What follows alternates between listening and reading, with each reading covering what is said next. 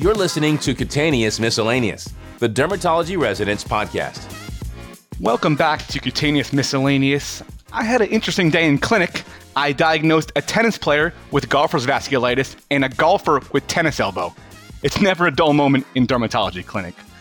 So last episode, we discussed finding and interviewing for your first job after dermatology residency with Dr. Jen Parker, who had just interviewed and accepted her first job after residency. But what if you don't want to interview for a job and you just want to create one yourself? You're probably wondering how to do that. Well, you're in luck, because on this episode, we're talking about how to start a private practice in dermatology, and nobody better to discuss this with than Dr. Michael Cameron, who just started his own private practice. So Dr. Cameron, so pumped to have you here. Welcome, and how are you? Doing well. Thanks for having me, Nick. I'm excited to be here. Great. So nice to have you here. We're going to talk about how to start a private practice, which everybody wants to know about. Medical students, residents, fellows, early career dermatologists, and even late career dermatologists who want to make a switch. This is a topic that everybody wants to hear about. But first, we want to do some practical tips and some board review for the residents. And Michael, I don't want to tick you off because somebody told me you don't know jack about Janus kinase inhibitors, but I know they were lying because you are a jack of all trades when it comes to this stuff. Very well, very good, very good. Yeah, no, I'm pretty passionate about JAK inhibitors, and I think I come at it from a unique perspective because I used to work for a pharmaceutical company and worked on drug development for abrocitinib and ritlecitinib from Pfizer, and then I went back to the other side, left the dark side, and I'm back in the clinic and have been using a ton of JAK inhibitors and publishing on that. And yeah, I just think they're really misunderstood. And so I'm pretty passionate about this. I think that, I published an op-ed in the Dermatologist a couple months ago. That was the cover article for the Dermatologist, where I kind of lay out my thesis for why they're misunderstood and how we should really be thinking about JAK inhibitors. And so I think the data speaks for itself. If you look at the IQVIA data, Rinvoq is actually more commonly prescribed than Dupixent now in Canada. And so as of like a month ago, Rinvoq had 54% of new scripts for atopic dermatitis and Dupixent had 46. And so, and in the United States, it's like Rinvoq has like 8% or 10%. I can't really remember the number. And so clearly there's a different kind of thought process going towards Janus kinase inhibition in Canada, as well as Europe and Japan for that matter, compared to the United States. And a lot of that's driven by the boxed warning, which we can certainly dive into if you want, Nick, and our interpretation of the data that led to that box warning. Yeah, I definitely want to hear about that. As a dermatology resident, new resident, my resident colleagues are definitely a little bit nervous about JAK inhibitors with the black box warning, with some of the monitoring that goes with them, but the really incredible medications which are revolutionizing dermatology. So can you give me and the residents just some tips or some practical tips on safety or how to talk to patients about these scary black box warnings?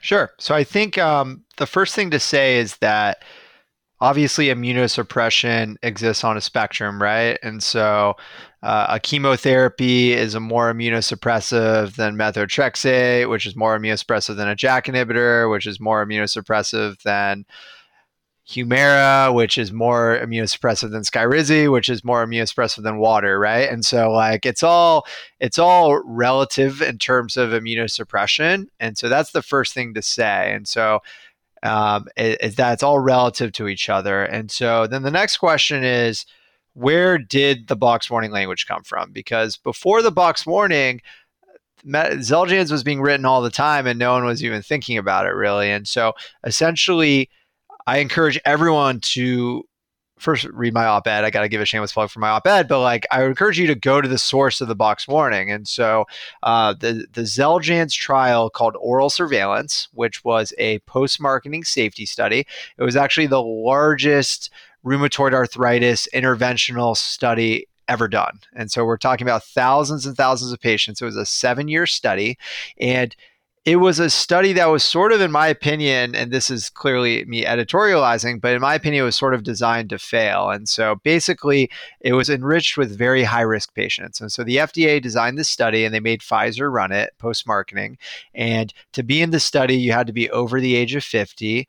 You had to have at least one cardiovascular risk factor. About half of patients were smokers. A lot of them had, high blood pressure, high cholesterol, things like that. So they had to have at least one cardiovascular risk factor, although many had more.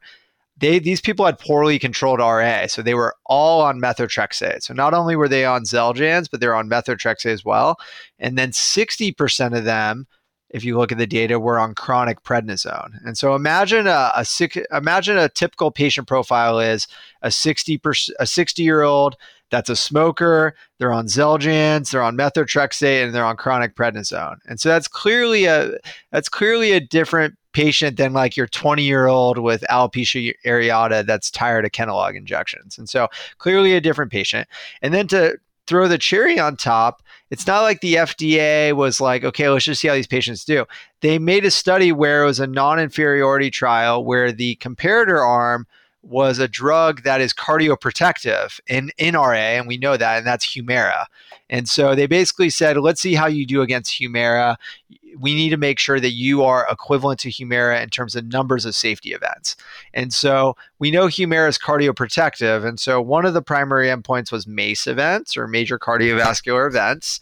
And not surprisingly, Xeljanz was not able to reach the threshold of non-inferiority. And it actually was pretty close. They almost did. And so that was for the cardiovascular events. And then the second primary endpoint was rates of malignancies. And so when the trial was being designed, they were actually looking for lymphomas, because that's a lot of times what we're worried about here. But although there was a slightly higher numerical rate of lymphomas, what actually drove the malignancy signal, which again did not meet the threshold for non-inferiority, was lung cancers. And in subsequent post hoc analysis, and people say the term post hoc analysis, and they're, is that meaningful? Well, I consider a post hoc analysis on the largest RA trial ever designed to still be meaningful. When they did a post hoc analysis where they removed smokers, they actually didn't see a lung cancer signal, and it actually, the malignancy signal evaporated. And so for me, one of the first questions I ask my potential JAK inhibitor patients is, are you an active smoker, or did you have a smoking history, and things of that nature. And so I think that's a lot of words, that's a lot of stuff I just dropped, but I think that the take-home message is, look, JAK inhibitors are actually quite safe when used in a patient that's not high risk. And so your typical atopic dermatitis patient, your typical Dupixent failure, your typical alopecia areata patient, they're quite safe. And I'm approaching 100 patients now that I have on JAK inhibitors in the real world, and I have not had a single serious adverse event. I've had like a little bit of acne, a few cases. I've had things like that, but I'm not seeing serious infections. I'm not seeing cytopenias or lab changes. And so I think that tells me that the Canadians are onto something here, and that these medications can be used quite effectively and safely when used with the right patients. That was beautifully stated. Again, we know JAK inhibitors work so well, but I think everyone's very nervous about the side effects in the black box. But what you said there was just so eloquently stated. I think I'm going to take this advice and talk to my patients tomorrow and just be so much more well-informed and have such a better conversation. And one more quick question, Dr. Cameron. I know these drugs are new, the monitoring is new, the indications are new. So if you were writing board exam questions, what kind of stuff would you focus on? Just give me a couple thoughts on that. Yeah. So I think looking back at my board exam, I remember that there was the hardest questions were the new studies. So they loved to pull from like the JAD or the journals on new studies and new data and things like that. And so I would not be shocked if they pulled from oral surveillance. I mean, it's such an impactful study. And so I think you need to be well-versed in tofacitinib and the oral surveillance study. And so even if it's not in the boards, you should read the New England Journal abstract. I mean, it takes 10 minutes, and it was published in the New England Journal about a year ago. So anything related to oral surveillance, what were the co-primary endpoints in the tofacitinib safety study, or what was this trial design? It was a non-inferiority trial. Things like that, or I could easily see be board fodder. Things like, what are our approved indications for atopic derm or for JAK inhibitors? And that would be, topically with vitiligo, we have topical ruxolitinib, and then we have atopic dermatitis and alopecia areata for oral JAK inhibitors. I could see that. I could see JAK-STAT pathway questions. And so which cytokines signal through which JAK pairs, I could see as like a basic science question, knowing that all of the hematopoietic cytokines signal through a JAK2 homodimer, so two JAK2 proteins. And so your erythropoietin, your thrombopoietin, things like that, growth factor hormone, that I could see being an easy question. Just the fact on a very basic level that JAK proteins are intracellular, and so you can't deliver a biologic to affect a JAK. And so JAKs are not biologics. I mean, I see this quoted incorrectly all the time. And so JAK is a small molecule, no different than aspirin, and so it's delivered orally for that reason, and it crosses through the cell membrane. And so, what is the point of action of a JAK inhibitor? It's on the intracellular membrane, and it's an ATP kinase reuptake inhibitor, and a competitive inhibitor of that. And so, those are the kinds of things I could see as boards questions. So.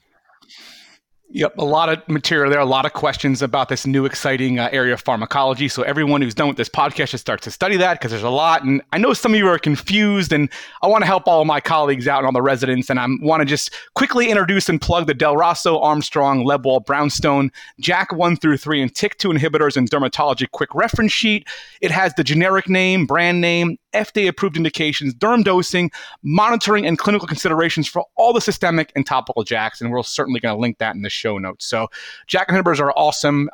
They're revolutioning dermatology now, and they're going to continue to revolutionize the field as they start to treat more diseases which we not had therapies for in the past. So awesome. Dr. Cameron, now let's talk about the main part of the episode, starting a private practice. You just did one. I want you to tell me and the rest of the residents and everyone listening how to do that. And the first question I have for you is, where do you open it up? What are the considerations for location and physical type of building that you pick for your practice? All right. Yeah, this is a big topic. So I guess I think the first thing before I answer your question, I would say is that it's certainly not for everyone, and it's quite a stressful endeavor, and it's a big life decision, and so you should go into it with a bit of trepidation and a lot of thought, and it takes a long time, and there's a lot of effort that goes into it, and it's a lot of risk too, and so it's definitely not for everyone. One of the biggest decisions. Once you've decided you want to do it, one of the biggest decisions is location, like you mentioned. And so a lot of that is driven by your personal life, which I can't really advise on. But obviously you want to be where you want to live. And so Manhattan's a different beast. Manhattan has so many different dermatologists. And so for me, I just found a part of the city where there was less dermatologists. It seems pretty obvious, but that's what I did. And then having street level entrance and kind of street level brand awareness was important for me. And so I went out of my way to make sure that I had a practice that you could walk in off the street, because I thought that there was a lot of built-in advertising associated with that. Certainly there are parts of the country where, I mean, you could throw a dart at the map and just open a practice and you'd be fine. And so like the suburbs of Dallas and Phoenix and places like that, there's Middle just of Montana. there's so much growth in these no state income tax type states.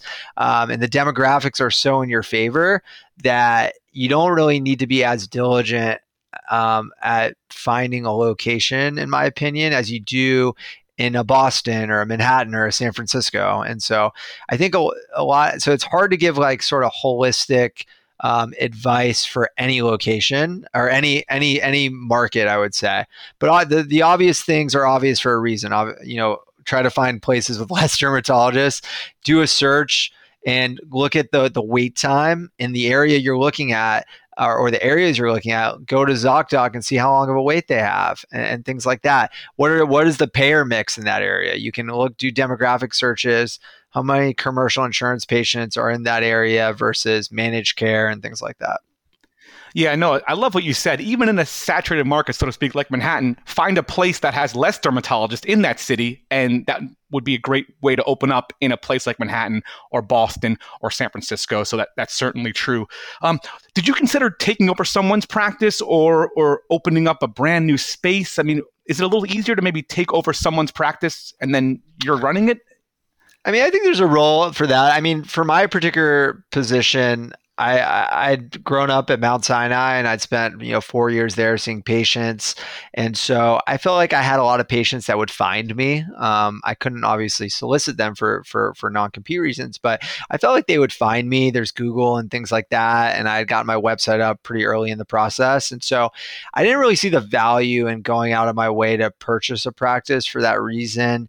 And when you do that, when you purchase a practice, you're kind of like you're losing out on one of the biggest benefits to starting a practice, which is making it exactly how you want it. So you really only have one shot of like having a blank slate and deciding, how big you want your rooms to be. And like, I don't have sinks in my patient rooms. Like, that was a personal decision. I realized early on in medicine that these sinks are just a waste of space. Like, I can't think of a single time I've washed my hands in a room. And so I just use hand sanitizer. And if I need the sink, I go to the lab space. And then patients aren't using the sinks either. And so when we built our construction, we just have no sinks in rooms. And so like, that's something that it's just one example of if you went to buy a practice, like, you're not making that decision anymore. That's there. So.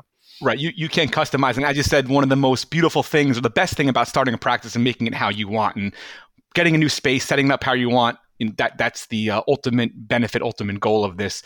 I know this could be a whole separate podcast, but can you give me a couple of tips or a couple of definitions or how you handled financing, loans, legal matters like LLC versus S Corp, lawyers, contracts? I mean, how stressful was that? How'd you handle all that?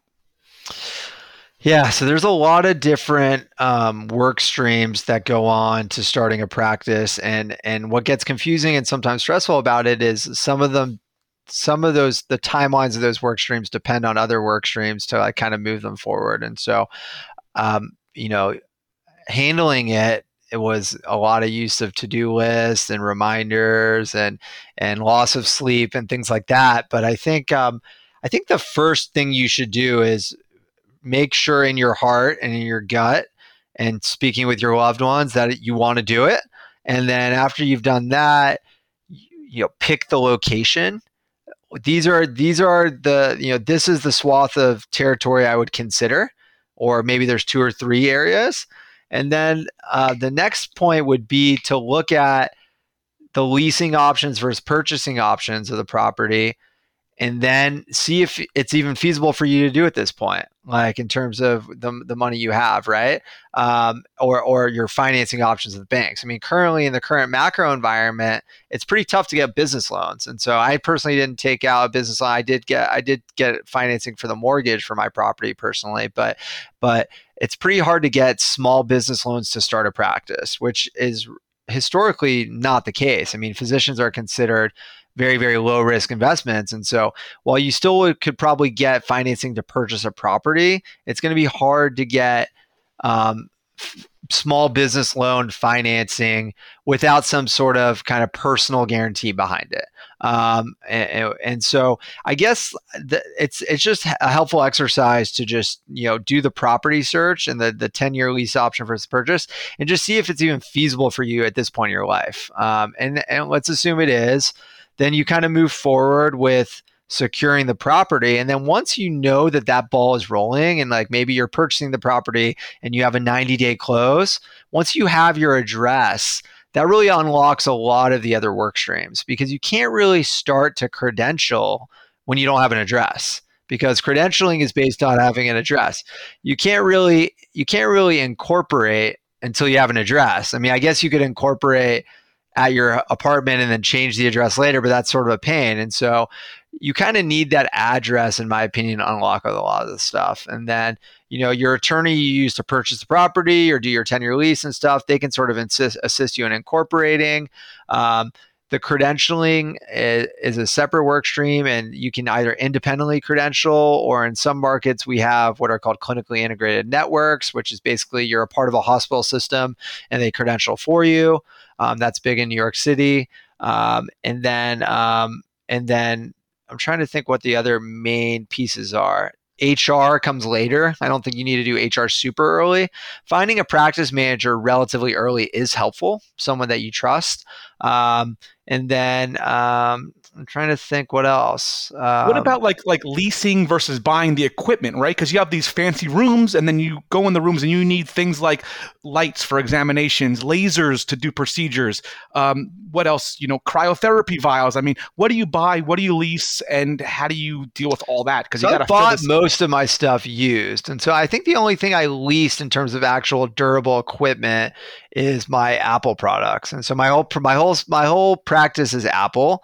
I use Emma as my EMR, and so I think we have at this point like 8 iPads because we have like our kiosk iPads for patients to check in, and then my medical assistants have iPads, and then I have Mac stations, like 5 of them. And it's actually amazing how cheap it is. I mean, I think we pay like $500 a month, and in 3 years, or $400 a month or something, and then my social media person has an iPhone, and then in 3 years they're just going to give us a bunch of new equipment. And so it didn't make sense to me to tie up like 20 or 30 grand in liquidity on computers that are just going to go bad when I could just hold on to that liquidity and kind of have these brand new devices that I get new ones every 3 years. And so I went the leasing route with my Apple products. And I just never wanted a PC in my practice again. I mean, I just hate PCs, and they're slow. Other than that, I bought all my lasers and devices used, which brings down the cost a ton. I think a lot of people waste a lot of money on brand new medical devices. The only brand new device I bought was an Elocore. And honestly, it was just because I thought it was so cool and I needed to have it, and it just came out and this brand new device. And so I went ahead and bought that. It wasn't a super high ticket price for a brand new device, but I'm excited about that one. Patient beds are another high price item. I bought all mine used with refurbished leather through a company called Retrieve Medical, and so that brought down the price a lot. And then I'm trying to think what the other big items are. Like the autoclave, you should buy new. Office furniture, but yeah, that the prices start to go down a lot after that. So yeah. Okay, that's good to know. Yeah, there's so many things you don't even think of, like an autoclave, which is obviously very important. Yeah. Dr. Cameron, what's the biggest challenge in opening up a practice for you, and what was the best part or the biggest perk, would you say?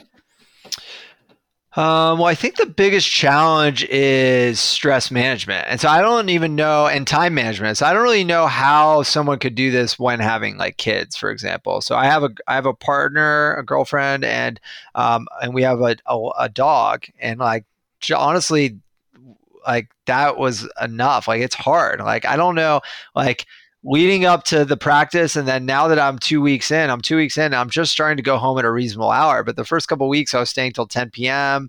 And then it's just so much work setting everything up. And so I think that time management and stress management is the hardest part. And unfortunately, in my opinion, if you're going to do it right and have a really, really well-run practice, your personal life is probably going to suffer a little bit at the beginning. Or you're just going to not be like, we're busy, like I'm booked. And so like, if I wanted to only see 10 patients a day and then focus on the building the practice, I could, but then I would be losing money. And so like, if you're going to be busy and starting the practice, it's just a lot of time. So. Yeah, a lot of work, but a lot of rewards too, right? Totally. No, I don't regret doing it. It's incredible. But it's not for everyone. I mean, I think, if you want a turnkey solution, you can still be very happy without owning your own practice and do quite well still. So. Awesome, Dr. Cameron. I've got one more question for you, and I just want to get your thoughts on what's the future of the dermatology private practice, and what are some of the trends in the current marketplace for dermatology private practice that you've seen? Yeah, so obviously it's changing a lot, and so private equity continues to be sort of the dominating force and dominating trend, and so there continues to be more and more consolidation, and so there's very, very large private equity shops that employ physicians as well as a ton of physician extenders, MPs and PAs. And, that's going to continue to be the case. It's just the bottom line. The bigger are going to get bigger. And there's going to be pros and cons to working for a practice like that. And then I still think dermatology is, and this is what's nice about dermatology. I mean, it's a specialty where you can still own your own practice and still do a small practice. And so I think it's getting harder and harder to do in other specialties. But dermatology is nice because it's sort of isolated from the hospital, and you're not really dependent on the hospital for OR time or anything like that.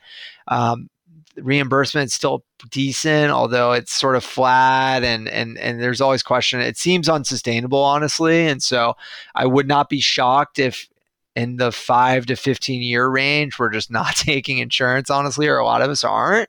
And so it's nice that in dermatology you can lean on aesthetics as well as just self-pay, and we may get to the point where you just got to go self-pay and charge a set fee to see patients, and then they can submit it to their insurance. A lot of more providers are doing that, and then you can cut a ton of costs. So maybe you're not seeing 40 or 50 patients a day through insurance. You're only seeing 20 or 30, but they're self-pay, and then you can cut overhead. You don't need as much staff and things like that. And so I think that dermatology is always going to be okay, but there's going to continue to be challenges. And so that's sort of my thoughts on the overall landscape. I mean, I in a perfect world, insurance will continue to be reasonable because I just want to take care of patients. I mean, I think that is kind of why we all became physicians at the end of the day, is we want to take care of patients, and we want to use all these new therapies to improve patients' lives. And so I'm just hoping that on inflation adjusted terms, insurance kind of continues to behave. So yeah, I agree. I love dermatology. I love doing my job every day. But as dermatologists, we have to protect our field and fight hard, for strong reimbursements, for great care for our patients, for access to therapy, stuff like that. So, just want to remind everyone, it's great to go home and have fun, go play golf, go out for dinner, but try to spend a little bit of time advocating for our field and our colleagues, because this is our life's work and we all love to do it. Dr. Cameron, actually one more question. And I know you practice in New York. You spent a lot of time in New York. I love New York as well. I lived there for many years. I was many years on Upper East Side, and then I was in Gramercy for a little bit. So I want to ask you, what's your favorite neighborhood in New York City and why? Oh man, there's so many. It's a tough question. It's a tough question. I know. I think that I probably have to say where I live now, which is the Upper West Side. I think it doesn't get as much attention as it should. It's just such a nice, true local New Yorkers neighborhood, and it is. And we don't get too many tourists up here. We have nice, clean sidewalks. We have great tree-lined streets. We're very easy to get to Central Park, but it's also easy to shoot down to downtown, the West Village, and all that stuff. And so I just find it to be a really lovely part of the city to live in. Yeah, I agree. Well, you're making me miss New York now, so I'll have to take a trip there soon. I'll come by, check out your office. We can chat, grab some dinner. Please do. So. You're welcome whenever. Just come by. All right. Well, thanks for having me. Thank you so much. You really helped me and the residents, and we learned so much.